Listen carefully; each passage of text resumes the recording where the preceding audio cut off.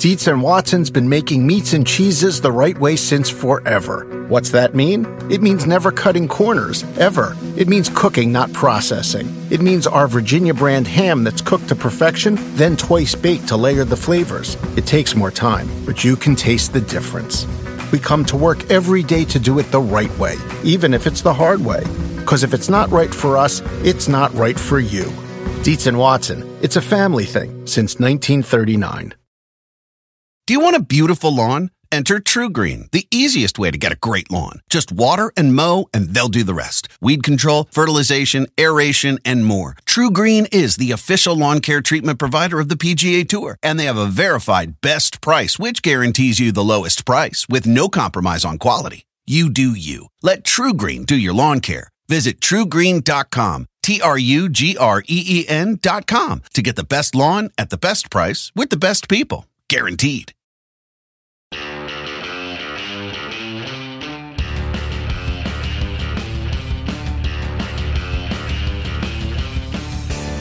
Welcome to the NASCAR and NBC podcast.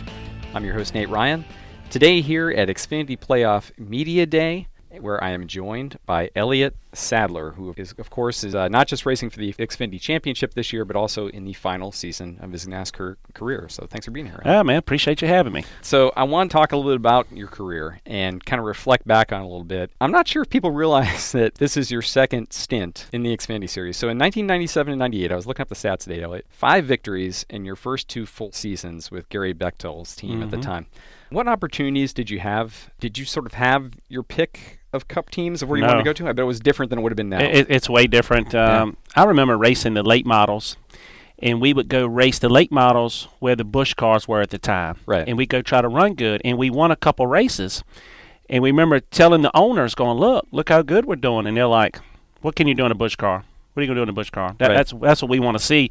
So I sold everything I had and kind of had to go invest in myself to buy a Busch car. So I had like one car, one motor. I had some help from my brother, like some shocks and springs and stuff, because he had a team at the time.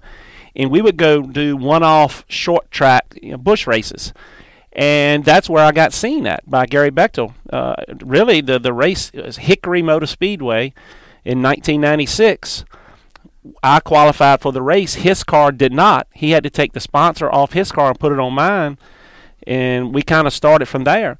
But it took me kind of being at the track to be with Gary Bechtel to get in that position to kind of get my name out. And then when it got in, as far as making it to the Cup Series, I got a call from the Wood brothers, Eddie Wood, about halfway during the 1998 season, to meet him at a Bennigan's restaurant in Michigan for the Michigan race, and to meet with he and Lynn and talk about maybe a possibility of driving for the Wood brothers, which I didn't believe him at first when he called. I thought it was a buddy of mine playing a joke on me, but I had a meeting with them, and kind of the rest is history. What would have happened if you would have won 5 times in the Xfinity Series now versus 20 years ago? Do you think there would have been way more possibilities or opportunities for somebody like you now? Could have been. Yeah, could be. Yeah. I mean, but things are so different now. I mean, I tell my brother and I laugh about this all the time, man. I got screwed in the Xfinity deal. When I came along, I was the only young guy, only one. Right. It was Randy LaJoy, Mike McLaughlin, Todd Bodine, Jim Bound, Chuck Bound, Curtis Markham. My brother is Eldon Sawyer, all these older guys. Now I come back for my second stint. They're all young guys. I don't have anybody to hang out with, Nate. And so, things are definitely a little differently, and it's all about winning. I was able to win some races at Gary Bechtel, and, that definitely opened the doors for me to make it into a Cup ride. So you go to Wood Brothers Racing, Elliott, and as you mentioned, I mean, things were a lot different then, too. 4 seasons there, a very different number 21 car. At the time, they were based in tiny Stewart, Virginia. That's right. They had no alliance. They had no engineers at all, and you finished 20th to 30th in points each year. You had the big win at Bristol. When you think back on those years, what are your biggest takeaways? Best thing for me that has ever happened to me. Really? And I'll tell you that, and I said this to a team owner the other day who's having an issue with one of his drivers. I'm going to tell you the best lesson I've learned in NASCAR since I've been a part of it. So the Wood brothers hired me, and they called me in. This is like January. We're getting ready to start 1999 season. We go up for a supper at the Wood Brothers shop, and Eddie Wood brings me to the back of the shop. And there is all the employees with their wives and their kids. So everybody that it affects. And here I am, a 23-year-old know-it-all, right, a kid. And he pulls me in front of everybody, and he says, your decisions you make on and off the racetrack dictate how these families are fed. Wow. Affects all these families. Just want you to know that. I'm not trying to scare you. We're here to support you.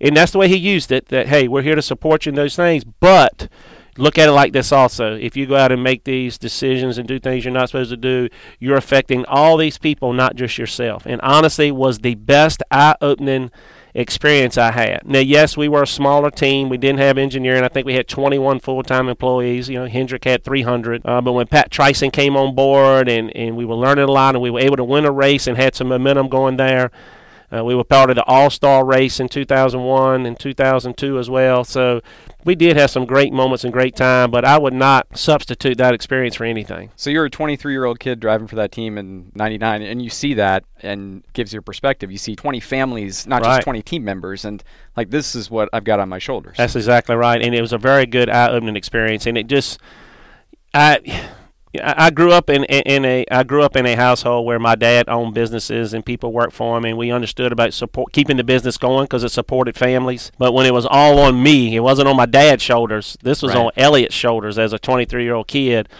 Really opened my eyes on the way to treat people in the sport, not only fans, media, sponsors, track promoters, I mean, everything that came with it. But that was a great experience for me. I'll never forget it. So you think younger drivers you said you were talking about this, referencing it with the team owner, are they missing that perspective a little bit? 100%. Everybody's just on dad's money right now. They don't really care. And that was one of the conversations I had with him, going, look, this is the way it was presented to me. Maybe you need to present it to him in this manner, because obviously he's not getting it the way he's being perceived to him now. So I was just trying to help. Just going to look at it like this, because me and this guy have been friends forever, and I think sometimes these kids come in on a red carpet, don't really understand the sacrifices and stuff that other people have made for them to get there, and I don't think they understand when they make the decisions they make how many people it honestly affects. And that was another thing that was different when you were a younger driver 20 years ago. I mean, you weren't bringing sponsorship. No money. No. We weren't bringing no money at all. It was up to the sponsor to okay you and the team and all of it. And you had to go sit in front of a sponsor and be interviewed and all the things that go with it, which Nate has been great experiences, was a great experience for me. Yeah, well, I mean, you were good at it. Here's a quote from 2002 from Eddie Wood. He said, this was after you had signed with Robert Yates Racing, your final season with the Wood Brothers. Eddie Wood said, you were a sponsor's dream. You can take Elliott anywhere before any group of people, Wall Street type group, a local beer joint. Elliott does all of that. Did that always just come natural to you? Yeah, I don't know why, because in high school, man, I was the shyest kid. And then I started getting really good in sports and really developed and was almost a freak on this, whether I was playing basketball or baseball. I played 6 sports in high school, but those 2 sports, I really started to gain confidence in myself. When I was an 8th and 9th grader, public speaking, anything like that, I was not going to get, I wouldn't even dress up for Halloween. I was so shy. I was just embarrassed and shy, and my kids are the same freaking way right now. But as I start becoming so confident on the court, I start being more comfortable in my skin. And I knew being a team captain and a leader and meeting with all these colleges and stuff, I knew I kind of had to open up a it bit. So it's the same way with sponsors then? It's the same way with sponsors. You know how you hear advice? Dale Jarrett always told me some great advice. It is what you make it. Mm-hmm. If you're here today, we're doing media day. If you look at this as a problem or an issue, or I can't believe I'm here, that's the way it's going to come across.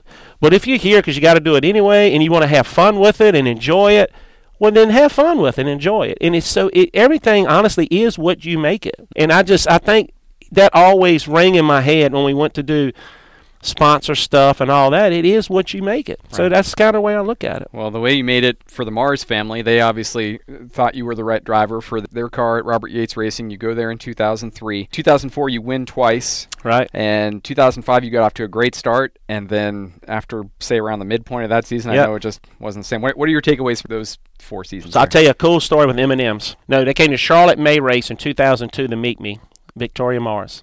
We were talking. And it was pouring down rain. So I'm like, look, they came to the bus. I said, come on up in the bus. They're like, no. I was like, yeah, come up in the bus. They're like, we've never been invited to anybody's bus before. I said, let me tell you something. We have an open door policy, which I've always had in my entire career. Most drivers do not do this. I have an open door policy in my bus. If you're a sponsor, part of our team or whatever, you don't even knock. You come up in the bus. We have, you are welcome. You're a part of the family. And I honestly think when we had that meeting, we sat, it was raining all day, everything was canceled. We sat around the bus and drank beers for a couple hours and told stories, and they had never been invited onto a bus from that point. Created a wonderful relationship. And then we went to Robert Yates, and we ran good, and we had some crew chief stuff at the time. They were switching crew chiefs around. And, we had Todd and Mike, then we left, and they had Sean and Raymond, and then Todd and them came back, and in 2005, man, we had it going on, and I got wrecked at New Hampshire by Mark Martin, and it was not his fault. Somebody wrecked in front, and we tore up one of our best cars. And then at Indy, a couple weeks later, we had a flat tire running fifth, and those two races put us right outside the chase. Right. And I'll never forget it, just like, man. And then they had a lot of turnover. Dale Jarrett was leaving, going to Michael Waltrip Racing at the time. We had a lot of stuff happening at Yates at the time. And Yates, one of the worst meetings I've ever had in my life, one of the toughest meetings. Robert Yates pulled me into his office and said that, he was going to have to sell his team to Jack Roush. That, we'd lost a UPS sponsorship, and Dale was leaving, and which was a great opportunity for him. But we were just going to probably maybe be a single-car team, and that was at the time when everybody else was actually trying to get to a four-car team as fast as they could because of the NASCAR rules. And he just said, look, I'm going to probably have to sell my team, so if you maybe want to do something different, you might have to start looking. And that was in 2006, right in the middle of 2006, when kind of all that started happening. Yeah, 2 so years after time. 2 years after you win at Texas and Fontana, we have all that going on. You're going to be a championship contender for years to come. I know. And then I think when some of the crew chief stuff starts switching around, and some of the sponsorship, we lost some of the sponsorship and stuff like that, it just kind of made a turn, and it was hard for us to recover. And it was tough. I loved Robert Yates. He was a good man. Doug Yates is one of the best people in our garage. But I still remember that. That day like it was yesterday, having that meeting at his shop. If things break differently, do you ever think back? Oh man, all the time. It's 2 or 3 things in my career, and I don't regret them because it is what it is. But it's 2 or 3 things in my career that I went, if that would have went this way instead of that way. Yeah. I'd be in a little bit different position right now. What are they? Well, that meeting with Robert Yates. Yep. The meeting with George Gillette, and that whole circus. Yeah. I was going to get to that. Was really hard to swallow, and there's a lot of things that I want to say, but I'm going to refrain from about that whole situation that we were involved with the whole Gillette man and his whole family and everything that came along. That got the best of me and Casey and Paul and all of us that were over there at the time. They were tough times in the sport. And honestly, that time in the sport was, I really felt like I was standing on the edge of a cliff, and I was just waiting for somebody to push me off of it. I really just felt like it was, how could this sport have turned this bad this quick? We were not going to go to the racetrack. They were blocking our trucks from leaving because we weren't paying our bills and all these things. Right. We would wait the Wednesday or Thursday every week, wondering if we were even going to go to the track that weekend or not. We weren't making travel plans or anything. It was, I remember my wife now, Amanda, sitting at home every night wondering, what's going to happen this week? Yeah. I'm running. They're taking show cars out of the showroom, and that's when I'm racing. And that was a tough time. And then, along came Kevin and Delana Harvick, and honestly gave me a second chance at life, a second chance at racing. A shot at their truck that I won Pocono with, sat on the pole and won Pocono, and that was the deciding race. I think that was the deciding factor race for me to get another chance in racing, because nobody would call or talk to me until I won that race, and then things changed. Right. That was in the summer of 2010, and a few months later you announced you were going to Kevin Harvick Incorporated, going back to the Xfinity Series. I actually found a quote from the press conference, Elliott, in November 2010 when you guys announced that. And there was a story that you had you'd gotten everything done, you'd signed the deal, and then you went to P.F. Chang's the night before, and you got a fortune cookie that said you were about to embark on a most delightful journey. How about that? I know. And it has been a delightful journey. Isn't that crazy? It worked out that way. It worked out great. 8 years later, it worked out. I know. And look, so when I was making that decision, I had a chance to run a Star and Park Cup car or go back to the Xfinity Series with KHI. And I talked to Dale Jarrett a lot. Dale and I are buddies. And he had the same thing happen to him. Remember, he had the Friedlander car. They had the mess. He had to kind of go back, run his own car. Then he came back to the Wood Brothers. So we sat down and talked about it. Man, what do I do? What do I do? Is this a step back? Is this career ending? Because I want to get back to the Cup Series. I want to, I don't want to stay down here long. And man, what do I do? And he after we had so many discussions, decided to go do the KHI deal and have a shot at winning a championship and running up front. And holy cow, was that the best decision I could make? It's really turned into the second act of your career. I mean, you ran 12 seasons in Cup from 1999 to 2010, 427 starts. But really, I think, Elliott, you had those victories in Cup, but I think you'll be remembered probably as much or more 100%. So from the Xfinity Series. I agree. I agree, Nate, especially here because it's so recently to be as competitive as we have been and run up front a lot. Of course, we don't have as many wins here lately as we want to have, but we seem to always be in the championship mix, which is a lot of fun for me. And I like being competitive, and that all started back in 2011 with the Harvick, and then going to Childress, and it's been a fun ride. That you've run 8 seasons here. If I would have told you that back in November 2010 when you were announcing you're going to KHI, would that have sounded enticing at that time? I mean, because you probably wanted to get the Cup that I had the chance to come back to Cup, and it got taken away from me. And another one of the marks in my career that hurt. It's funny how you remember how things happened like they were yesterday. So the beginning of the 2012 season, I get a call from Mark Martin to drive the 55 Aaron's car on the races that he's not driving, and which was a great race car. Rodney Childress was the crew chief. MWR was thriving at the time, and they wanted me to do it. So I asked Richard Childress. Richard Childress says, yes, no problem. We signed the contract, did all the deal, made the announcement the Saturday of the Phoenix race that I won. We announced it that morning that I'll be driving from MWR. Huge opportunity. This was my break to get back into Cup racing. We won the race at Phoenix. Won the race in the 2-car for Richard Childress Racing. Richard Childress comes to me in Victory Lane and says, you've got to come to my bus. We got to talk. And when I went to his bus, you can't drive that car. But you've already told me I could. I've signed a contract. You can't. When you drive that car, I got to kick you out of this one. Because he was Chevrolet and they were Toyota? Yeah, but it didn't bother him a couple months before. But I think because Mark was running so good, I think Mark had sat on the pole with that car, and then we go out and win the race, and we're leading the points and all of that. I knew then when I was flying home that my chance right there, when he didn't let me drive the 55 car, that was probably my opportunity to get back in the Cup Series was gone. Brian Vickers gets in the car, wins at New Hampshire, runs great, good for Brian, and I was thinking that was my opportunity. That was the shot. That was it, because they don't happen every day, especially not with a good team. So I knew then I was in trouble. And you eventually just sort of like learned that it's not going to happen again. It's not going to happen. I'm getting to the age now where, people want to invest in younger guys coming in, and I get it. And then it got to the point where when I made it to Junior Motorsports, this is freaking fun.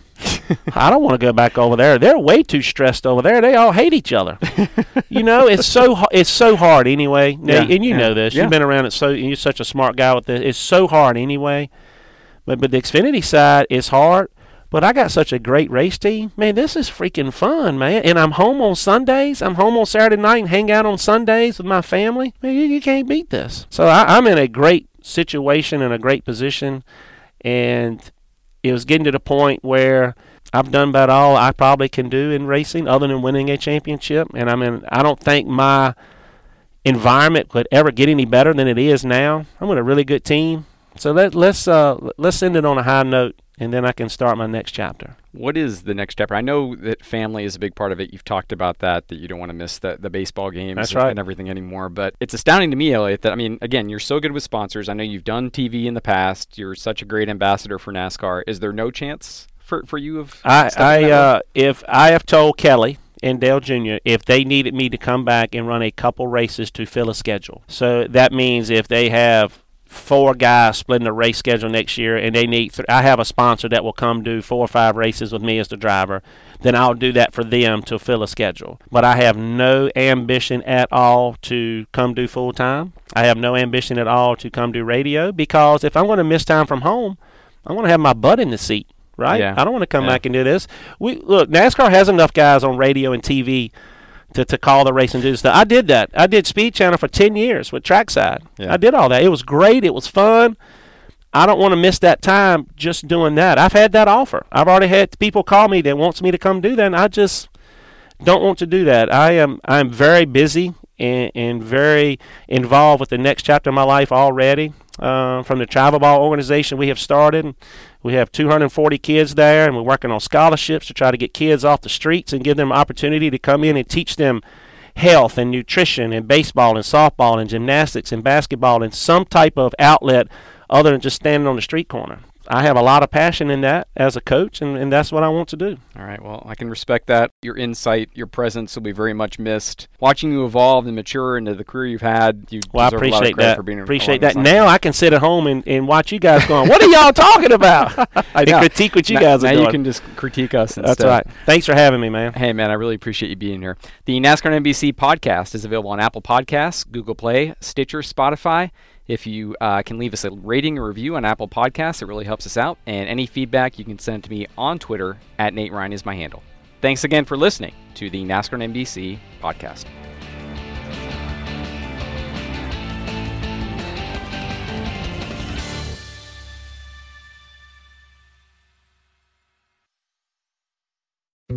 Dietz & Watson's been making meats and cheeses the right way since forever. What's that mean? It means never cutting corners, ever. It means cooking, not processing. It means our Virginia brand ham that's cooked to perfection, then twice baked to layer the flavors. It takes more time, but you can taste the difference. We come to work every day to do it the right way, even if it's the hard way. Because if it's not right for us, it's not right for you. Dietz & Watson, it's a family thing since 1939. Life is a highway, and on it there will be many chicken sandwiches.